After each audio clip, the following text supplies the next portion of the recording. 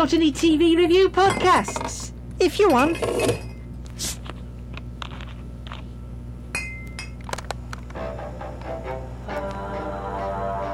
Peggy Mount Pod? Yeah. It's what producer Ken listens to. At Pod Producer Ken? Yeah, and he said if I didn't listen to lots of Peggy Mount Calamity Hours and learn new swear words and how to get drunk when I grow up, I'll only be good enough to podcast for the Hilda Baker Catastrophe Minute. The Hilda Baker Catastrophe Minute? Who are they? Exactly. Now get off. Give me some. Get off. This week on the Peggy Mount Cast. He's more the Orko, I feel, but yeah. You see, even Orko, I could give a hug to Orko. I'm afraid Snarf would be stuffed with shit and used as a draft excluder. Now, Mumra's been on Third Earth for 1,000 years. We know that because he says so every 4 minutes.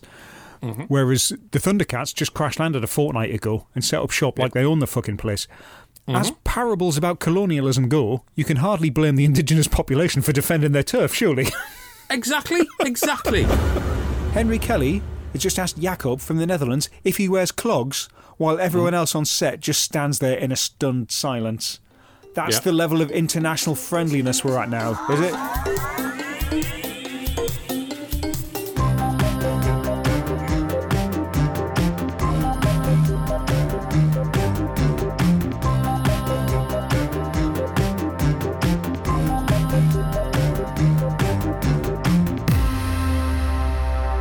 Are you all right? Hello and welcome to the Peggy Mount Calamity Hour. I'm Dr. Velvet. I am Blackout. And we're here to talk about some 80s television. Yes, hello you. Thanks for joining us for our casual cultural critique of vintage television, where Britain's best-loved battle axe is never far from our minds, because here, all roads lead to the mountain. If you head over to peggymountpod.com, info links for the episodes we're discussing is in the show notes. You can find us on the socials, get in touch to say how great we are, or badger us about programmes you'd like us to cover. Before we disguise ourselves as tramps to break into a high-security fortress, Dr. Velvet, I've got to ask, what are you drinking? Vodka and lilt. Ooh, okay. The sun's out. Yeah, so yeah. I thought, you know what I could do with? A totally tropical taste. Fair play. Vodka and lilt. Your good self? I am on the Buckhorn Stateside IPA. That would have been at home at a Bucks party. It would, wouldn't it? It really would, yeah. Too bad it's a week late now. But yeah, there we go. I know. What a shame. All right. And so on to the first on today's list. So I mentioned I was feeling a bit tropical because of the sun coming through, the lovely rays. You can look out that window and you can enjoy its sunshiny splendour. I'll tell you something, though. There's always thunder on the horizon.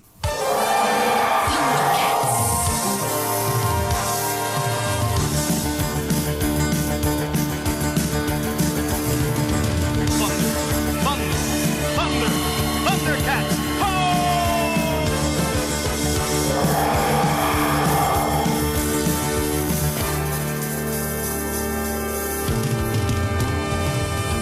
Thundercats are on the move. Thundercats are loose. Thundercats was the seminal animated series from Rankin Bass Productions, which ran in its original form for 130 episodes over 4 seasons. It follows a handful of athletic, anthropomorphic felines as they adjust to life on Third Earth, having escaped their dying planet of Thundera, getting into adventures and learning crucial lessons along the way. Our heroes Lion-O, Tigra, Panthera, Chitara, Wily Kit, Wily Cat and Snarf find themselves pitted against the mutant malice of Slythe, Jackalman, Monkey Ann, and of course Mumra the Ever-Living. And it's to this bandaged baddie that we turn as we watch the 5th ever episode, Pumra, written by Julian P. Gardner, which aired on Children's BBC on the 29th of January 1987 in the 4:30 slot. The cats are going about their daily business when Chitara rocks up with a new friend, but is he really all he seems? I mean, I say this a lot, but what a theme tune. Uh-huh. What a title sequence. It still totally holds up now, doesn't it? It's not just me imagining incidental this. music. No, it's not at all. The incidental music, it's all bang on. Those 3 important factors for me. dream. Amazing. Yes, it does. Importantly, still holds up today. Incredible. And yet, at this point, so long after the likes of Space Sentinels, Transformers, Masters of the Universe, an episodic sci-fi adventure show like this should be on absolute autopilot. So fair play to Rankin Bass for making this so energetic. I totally agree. I mean, certain aspects you've got to put in, which take away from the positivity. So I am, of course, referring to Snarf, who is the Scrappy-Doo of this franchise. He's more the Orko, I feel, but yeah. You see, even Orko, I could give a hug to Orko. I'm afraid Snarf would be stuffed with shit and used as a draft excluder. But as we went on, wasn't it Snarf who'd like turn up at the end and basically give the moral of it all? Or have I imagined that? Because that's definitely what Orko used to do. Yeah, he... Scrappy-Doo didn't give that much of a fuck. He didn't. He was clueless. But Snarf, nah. Get fucked, you judgmental prick. With a horrible whiny voice. Didn't like him at all. Didn't like him. He didn't need to be there. About as much use as Godzuki. I like how you've gone quite far down the rabbit hole now of hating something that's not really in this episode. Yeah, He's there. See, sorry, He's there, that's how but, much you know, he roast me up. Don't let him ruin it when he's not even doing anything. Yeah, well. But, Snarf aside, this is cracking this. So Chitara's out running because she's based on a cheetah and they run fast. So that's what she does, right? Do you know how many people who go out jogging and stuff will run until they just collapse? This is exactly what I've got. Why does Chitara collapse? I don't know. I don't understand why this has occurred. She just runs and for no reason just passes out. Yeah. Is she just thinking... And a couple of the bad guys happen to be there with a stretcher. With a fucking stretcher? Yeah. To carry her off to Mumra's gaff, which just happens to be... I mean, it's clearly within walking distance. Not only that, though, as this is happening, Tigra and Panthro are sat being voyeuristic as fuck. They've got cameras set up all around the planet so they can see a ladybird fart on a leaf. Well, I'm glad they've got them outside because they haven't got them indoors. We'll get to that in a bit. So Chitara is whisked away to Mumra's evil lair and we see him for the first time properly. What an iconic bastard. Fair. I love Mumra. I love Mumra. Everything about this character is absolutely superb. The voice is incredible. Do you like the fact that he constantly references himself in the third person in every other sentence and in every fourth sentence has to say how old he is? Yes. He's just a thing of beauty. I am Mumra. It's just that the entire time. Now what is Mumra? Well, my understanding is he's a mummy. Yeah, a mummy of what though? What's his original sort of species? I don't know that. Well, I always sort of thought that as the ancient Egyptians were obsessed with cats, and as everyone else, all the good guys in the show are cats, it would make sense for Mumra to be a cat, wouldn't it? Be like an evil Egyptian cat. But he's not. Yes. He hates the cats. Is that jealousy? Or what? If anything, he should be trying to be their mate, not constantly running them down. We learn about that, though, don't we, later on in the episode as to why? Because he has a right, Paddy. Doesn't he? Oh, we'll get to that in a sec, though. So his plan is, I don't know why he has to walk round and round Chitara. Yeah, I wasn't entirely sure why she was even there, if he can just change himself. Yeah. He's just wandering round her going, soon I will destroy the Thundercats. Wandering round and round the table. Mm-hmm. She's not even conscious at this point, so he's wasting his breath. He's basically like Mr. Granger in a blanket. Yes, he is. Yes. Spirits of evil. There it goes. He turns into Mumra. Mm-hmm. But then he alters his disguise and turns into Willy Fogg. Yeah. Yeah, he absolutely does. And then they go, and then Chitara wakes up because he's basically turned into this other lion. He's disguised himself as a cat. That's fine. He could do this at any point, remember. He's disguised himself as a cat to try and get in with the Thundercats, to trick them, not to actually be their mate. Yeah. And Chitara's like, oh, who are you? And he goes, oh, I'm, me? That's a normal question. I knew you were going to ask that. Obviously, I should be able to answer it quickly. I am Pumra. Yes, a completely normal name. Yeah, that's not suspicious. Well done, mate. Yeah. Now, you see, I was a little bit confused here. It is a long time since I'd watched the series. Now, I had assumed that they'd met Mumra prior to this episode. So when he said his name, I don't think they've met him this up close, but they do know who he is. Well, because I thought, right, your name is Mumra, but for the purpose of this disguise, you're calling yourself Pumra. To me, that is the equivalent and about as convincing as Peter Sutcliffe wearing a cap backwards and calling himself the Yorkshire Rapper.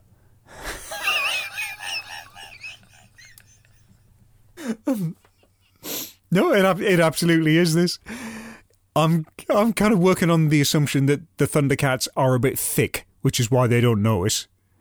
So I did have a think about any other possible disguises he could use for his future antagonism, right? Because all he's got to do is knock on their front door dressed in a different outfit and they haven't got a fucking clue what's going on. So, first up, he could call himself Dumra. That's just him wearing a dunce's hat, right? Right. We've got Gumra. That's him with no teeth. Yep. Scrumra. He appears as a rugby team in the middle of an after-match drinking session. Bumra. That's basically just a huge arse wrapped in bandages. And I think the most pertinent one is Disposable Income Ra, where he appears as the toy version of his own self, but the 2021 version from Super 7, which is retailing at 90 quid, ensuring that it will never be played with by an actual child. Right. 90 quid on a Mumra figure. 90. Who's doing that? I would. Are they making it for you? They might well be. They might well be. No, dear definitely, Lord. Definitely. Mind you, I don't know why there's such plotting to get to the Thundercats' lair, because Tigra is the architect who designed this. Mind, he hasn't got a Danny LaRue about subtlety. I mean, no threat to their existence is ever going to find that massive 42-story palace looking like a cat with laser eyes, are they? Prick. So Mumra has inveigled his way into the Pussy Palace. He immediately phones his mates the second he's alone. He does. Oh, before this, one touch I do like. When he is in disguise, the voice. We even get Mumra not able to do a voice properly, so we flip between, oh, hello, I am Mumra, I am not evil at all. Hello, Chitara, how are you today? I love that. Nice little touch. She's like, Pumra, and what do you do for a living? I am not evil. Oh, I see. I mean that makes two of us, Pumra. That's delightful. Yeah. Well, Chitara herself, you can sort of gauge what level she's working on intellectually. Oh no! Why does she talk like this? It does sound a bit, as much as I was having fun with this, it does sound a bit like everyone's dialogue was recorded in a separate session. I think you're probably right. Across the board, yeah. I don't know how many takes were done of everything, but there's not a lot of interactivity going on. Some of it, I think some of the dialogue was recorded in a different decade. But, yeah. But you're right, yeah, we get Mumra's plans working. He's away, he's into the Thundercats' lair, and he's talking to his mates on the phone, absolutely. Yep. Yeah. Then he goes and he trashes the armoury, steals a priceless sword. You would think for all of their technology, they'd have at least some manner of surveillance in there. you know, just in case they invite a stranger in. Yep. And have the absolute minimal of locks on the doors. Mm-hmm. Well, now here we go. Because this is where he starts again with the bragging. Mm-hmm. There's a door with the massive Thundercats logo on. Yeah. I mean, there's an unnecessary clue in itself. They think they can keep me out of here. I can undo the locks that have been here for 1,000 years. Because I have been here longer. And off he goes. Huh? It's all about, all of this is, he's kicking off that he's been there longer than they have, and he doesn't like them there. It's old village versus new village. That's all this is. Now, this is the thing, right? Because Ben Kenobi the cat turns up, and he goes, the mystic sword of omens cannot be used for evil deeds, but evil is a point of view, surely. Now, Mum-Ra's been on Third Earth for 1,000 years. We know that because he says so every 4 minutes. Mm-hmm. Whereas the Thundercats just crash landed a fortnight ago and set up shop like they own the fucking place. Mm-hmm. As parables about colonialism go, you can hardly blame the indigenous population for defending their turf, surely. Exactly. It doesn't matter. It doesn't matter that he's been an arsehole about it. No, I have some empathy for Mum-Ra, I'm afraid. Yeah, I do. Yeah. So he's basically there on his lawn first thing in the morning. I've come down to get the milk in, and who's that moved in across the street? I see they've got the music too loud again. You can't hear the tune. It's all bang, bang, bang. He has been seen going round, taking his slipper off and banging it on their front door, shouting, "Keep it fucking down," when they're playing the music too loud.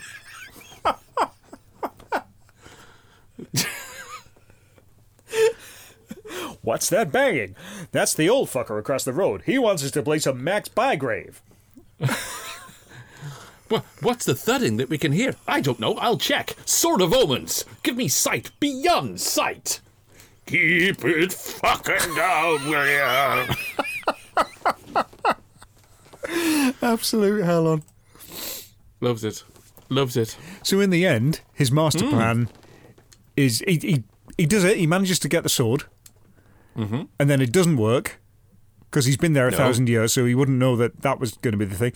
And how did we know that he'd been there 1,000 years? Did he tell us? I think he might have mentioned it. I mean, this is the thing. He calls himself Mum-Ra the Ever-Living, but then he also says that he's 1,000 years old. That's not the same thing, is it? No. I mean, what happens when, like, an absolutely stinking mummy turns up, Hum-Ra, and he goes, "I have been here for 4,000 years." What's he going to do then? Yeah. I'll tell you something, though. Mum-Ra would be cracking in panto, as we heard. Telling you now, Abanaza. There you go. He'd be great. So how many pegs would you put upon the Thundera washing line, bearing in mind they've only got a couple of leotards and a glove to hang on it? Knowing that the neighbour across the road is going to go absolutely nuclear about the fact that they're up. Because I bet he does. I bet the slightest thing you do, he'd go up. I'm going to give this 7. I really am, because I thoroughly enjoyed it. 5 for the majority of the programme. The extra 2 are whapped up there for Mum-Ra himself, because I always did enjoy this character. He's absolutely brilliant. Yeah, we've lost one down the way because Tiger got on my nerves a little bit with his flashy architect skills. Okay. Not only is the big front of the house like it is, but to get to any sort of workings, you've got to go down something that's reminiscent of a Wet and Wild day out, and it's just stupid. It's all about him. So, yeah. Okay. Yourself? Well, I'm pretty sure this would be a different matter if the episode we watched had featured more Wily Cat, or Snarf. But Thundercats has no right being so cool, either then or now. 7 out of 9. Nice. But what everyone, and I mean everyone, wants to know is... How many steps would it take you to yodel up Thundera Mountain? Well, Third Earth is quite far away, so it'll take me 4 whole steps.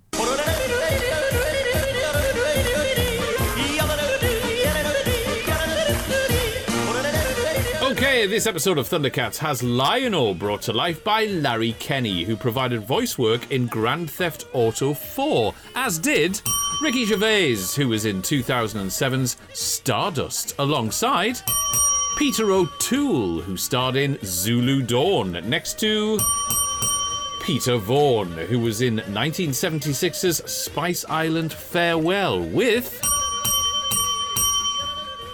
Peggy Mount. Oh, thank you. You have a house in the window, something or other lodge? Not too bad for this kind of thing. They're usually longer than It's that. all right. Yeah. Your good self? I can only do it in 3.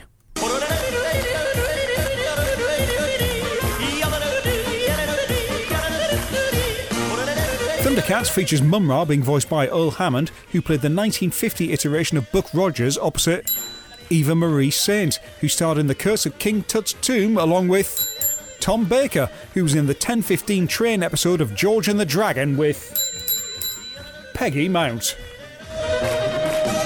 Concentrate, City. Your country needs you. Brilliant. Love it. Cats love apples, you know. Do they? I've not heard this. Yeah. It was on. I read it. Well, we don't have any cats in here, so No, that's a shame. Isn't it? I can see you've got the apple over there. Can you see it? I can. Yeah. Yeah. You don't want it, do you? No, I'm all right for now. You can have it. It's there. You can have it if you want. I'll keep it in mind. I'm okay. Thanks. Keep it in mind. That's good. Adverts. Oh!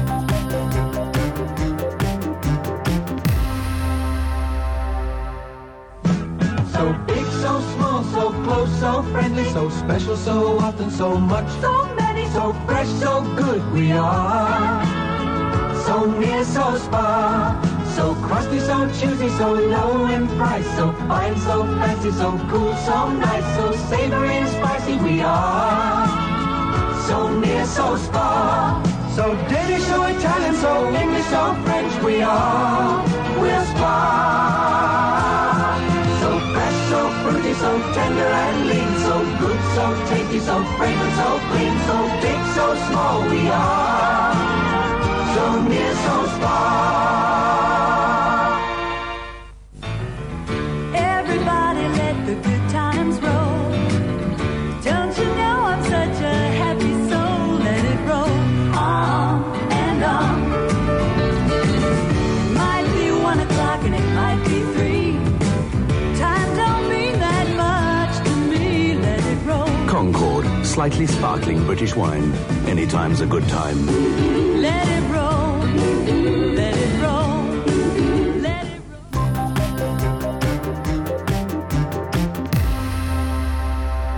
They were absolutely beautiful. They really were. All of I'll them be buying things. those. All of them All of things. them. All of them things. Absolutely all of them. Anyway, here we go again. Every time. Facsimile o'clock. Just a bit. Facsimile o'clock. I'm on it. I'm on it. Don't trip over the flex. It's not very long. You'll go your length. There we go. This is a fact. Why have you made me go for that? Ken, this is for you. Right. It's for Ken. It is. Dear producer Ken, where's my Ruddy t-shirt? I left you a review on the iTunes like you said and everything. In the meanwhile, I noticed a contestant on the old MasterChef wearing one of your Peggy Mount Calamity Hour pennies in a behind-the-scenes segment. How difficult is it to get a t-shirt printed these days? Yours impatiently, Stanley Randall from Whiten Gilbert? Okay. It's on its way, Stanley. It's on its way. Ken, get on it. People are waiting. I've seen your shopping list. Go for eggs. Go for t-shirts. Go for gold.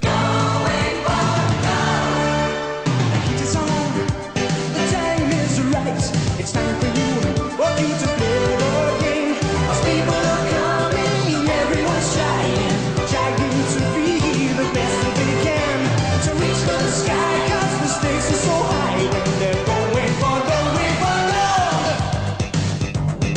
Going for gold. Gold was the weekday lunchtime quiz show devised by Reg Grundy Productions and presented by Henry Kelly, which ran for 10 six-month series and over 700 episodes. The USP was that contestants from different European countries would progress through 4 rounds, being gradually whittled down until an episode winner was revealed. The players who'd been knocked out then return for the next day's show, and the process repeats itself and on until a series winner emerges, who for this outing will get a fortnight in Seoul just in time for the 1988 Olympics. Because yes, we've watched the very first episode of Going for Gold from the 12th of October 1987, which went out on BBC One at 10 to 2, right after Neighbours.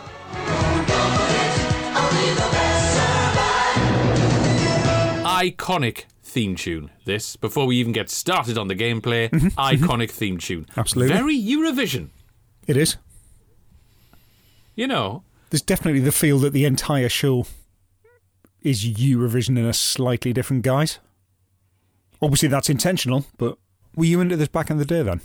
I certainly was. If only for the visual shots of the contestants as the programme starts on the titles. Yeah. As they stand there, they just don't know what they're doing.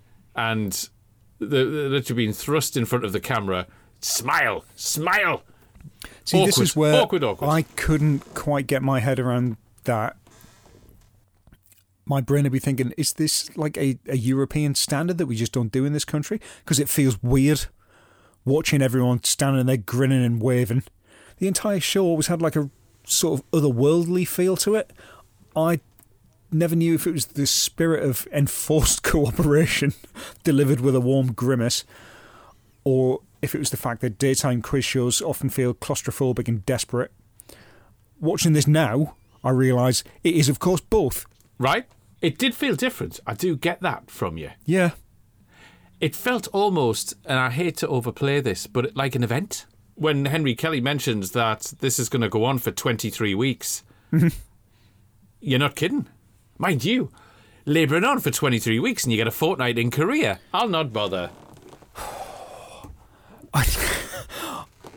I mean, yeah, again, watching it now with hindsight, I love that they've made the set as bright and, again, sort of European as possible.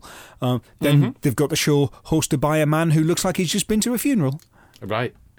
All smarm and no charm. An absolutely dreadful choice for this. Sorry, Henry, there it is. You mentioned the studio, the decor. Were they struggling for space? Was this filmed in the lift? Because when the contestants are sat at their seats in a blankety-blank-esque kind of arrangement, that rammed together, cramped as tits. What's going on? Yeah, I get the impression that they are modular. So when they go to the next round, they've basically they've either taken the background away or they've moved the where the podiums sort of sit. But they all just sort of slot together, so they've taken one off. Because they're rammed so tightly together, they really reminded me of the Imperial troop transporter from Star Wars. Yes. Like they're basically prisoners in there. Yes. Love it. Love it. So considering this is like a pan-European project, in your first episode, we have contestants from England, Scotland and Northern Ireland, suggesting that the transport budget was smaller than they'd hoped for. Part of me rather suspects that all of these players just happen to be people who were working within a bus ride of Shepherd's Bush at the time. They're not flying anyone anyway, are they? Nah. No. Nah. No. There's no ferry tickets going out across the pond there. No. Not at all. The contestants are referred to by the country they're representing, first of all. Why? What's the significance of that initially? We know them by name later on, but initially... It's time-saving. It's got to be time-saving. We start off with 7 contestants. Their name badges don't appear on them until they start answering questions. Yeah. So basically, until you get a question right, you are nobody. Yeah, so we have 3 contestants on here from Northern Ireland, Denmark and Sweden who actually don't get named because they're not good enough to go through to the next round. They could be tomorrow, though, because they come back tomorrow, don't they? I'd touch on this later, yes. Yeah. Tell you what, though, Hans Mans, what a fella. He's rock, isn't he? What a fella. I loved him. And doesn't even flinch when Henry Kelly is trying and pushing him to do an Australian accent. Hans Mans is having nothing to do with that. Nothing. Yeah, not having it. Yeah, we start with an elimination round. So we've got Ian from England, obviously, Hans from Austria, Richard in Scotland and Jacob from the Netherlands, they all go through. And yeah, basically Northern Ireland, Denmark and Sweden, they get kicked to fuck. They are back tomorrow because the BBC have not paid for them all to be on this set for 3 minutes. No, they're going to wring the value out of that. Keep them in the green room. They can have some squash. They can come back in 20 minutes for the next show. Yeah. Give them a bun. Yeah. Absolutely. Absolutely. Round 2 is the Beat the Buzzer quiz. Very quick fire. And we get to know a little bit more about all the contestants now. Henry Kelly has just asked Jacob from the Netherlands if he wears clogs while everyone else on set just stands there in a stunned silence. That's the level of international friendliness we're at now, is it? Cribbing notes from Mind Your Language. I see, Henry. I see. No, it turns out he does wear clogs, but that's irrelevant. You know. And it's because of that I'm quite scared of him. I'm scared of the man for wearing clogs. And I don't know why, because you'd hear him coming, wouldn't you? You really would. Well, yes. Clopping down the street. And he speaks like a villain from an ITC crime series, like The Saint or something like that. Okay. Randall and Hopkirk or something. I'm frightened of him. Not as frightened as I am of Richard, who seems entirely unsure about his own education and past. Yes. I think Richard's a spy. Henry does ask him some basic questions about where you're from, and he just completely fluffs his. I didn't realise this was going to be a test. Is this the quiz, Henry? Is it? Yeah. I didn't realise my backstory had to be this detailed. I'm here to win the tickets to Korea. When do I get them? Nevertheless, on we go. And Hans kicks hell out of them. Hans just blows it out of the park. Good lad, Hans. And mind, it's tense. It is tense, this. It's certainly fast-paced. I'll definitely give them that. To the point of feeling rushed, but yeah. Yeah. It does feel a bit rushed. It's they've got 20 minutes, I think. So, yeah. And 4 rounds to get through. And intros and outros. Yeah. That's right. On to 4 in a row. I like this game. I like 4 in a row. Once again, tense. And, get one wrong, you're back down to the bottom. Yep. And Hans is once again on fire. Richard gets 4 in a row, like a true spy would. I question some of the categories, though. Creepy crawlies. Is this CBeebies? Yeah, pretty much. Creepy crawlies. Insects, man. Mind you, Hans does get knocked out in this round. And Hans is absolutely stunning. He is. Which leaves... He wants to smash that studio up with his own face. And this leaves England v Scotland for the final round. I suppose that's a coincidence for this first episode, which clearly hates its overseas contestants. You're right. So, the Going for Gold trophy. Yeah. What the tits is that about? That's ridiculous. That's something to take away with him. That's what he said. It looks like bollocks. No. Come on. I'd want a bobblehead of Henry Kelly, me. Or, if they'd been a little bit more imaginative in their thinking, and they could have gone with your suggestion, which was the troop carrier. Yes. With little plastic action figures of all the contestants they featured with on that day. Wouldn't take too much to do. I would pay an insane amount of money for a 3 3/4 inch scale Henry Kelly action figure. I would, but for Hans. There we go. And actually, even though he scared us, Jacob. Well, yeah, he'd basically be like Darth Vader's body, but with his head. And clogs. Yes, and clogs. And he wouldn't ride in the transporter. He would have his own giant clog that he would sit in and drive around in. Mm-hmm. Yeah. Basically like the Star Destroyer playset, but a clog. Yeah. Mint. So, Richard from Scotland wins this. Well, like a spy would. Ian from England gets to fuck off back to England. He's back tomorrow anyway, just like the others. Now, I'm sort of under the impression, the way they're going on here, the way that Henry Kelly was going on, that this is like a winner stays on thing. Yeah. UKGameShows.com tells me that the first series was won by Daphne Hudson, representing England. So what the fuck happened to Ian? Presumably, they eventually just changed the locks so that Ian couldn't get back in. Yeah. He's back there every day, not winning. Every day, not winning. And they're like, wait, can you either try harder or have an accident? Yeah. Meanwhile, yeah, I think they've worked out that Daphne works better on the telly, so yeah, we'll get her in. That's fine. Well, and she went on to Eggheads, didn't she? And all manner of things. Ah, okay. Daphne. So, yeah, Richard, off he goes to glory. Yep. And there's your 20 minutes of a lunchtime after Neighbours. Hey, it's ram-packed. It is. Of an afternoon on BBC, isn't it? Look what we were missing when we were at school. Mm-hmm. So at the end of all of that, how many pegs would you put upon this gloriously European line? I'm going to go for it. I'm going to go for gold, and I'm going to put 6, actually. 6. Okay. Gameplay, cracking. Format, love it. The execution, the presentation, very shaky, very shaky. But the actual gameplay and what they managed to squeeze in 20 minutes, although, fast-paced and a little bit, whoa, what's all this about? Steady on. Still enjoyable. There's some cracking moments of gameplay, as we mentioned. Yeah. What about you? Yeah, I'll give it all of that. Some great concepts for what could have been a great quiz show. It's just a shame they couldn't make one. 5 out of 9. Love it. Love it.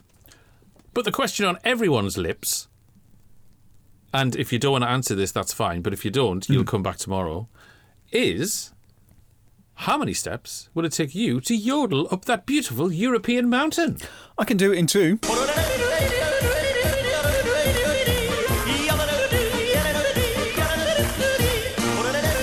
Going for Gold is helmed by Henry Kelly, who was part of an audience with Kenneth Williams, which also featured Lorraine Chase, who once sat on the panel for Blankety Blank, of course, with Peggy Mount.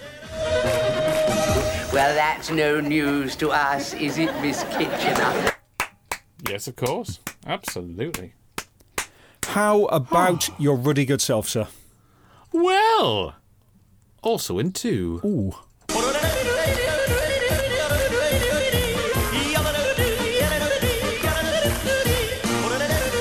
Yes, Going for Gold is presented by Henry Kelly, who himself made several later appearances on Blankety Blank under the auspices of Les Dawson, who trod the boards of the Leeds City Varieties in the good old days with Peggy Mount. Now it's my turn to be speechless.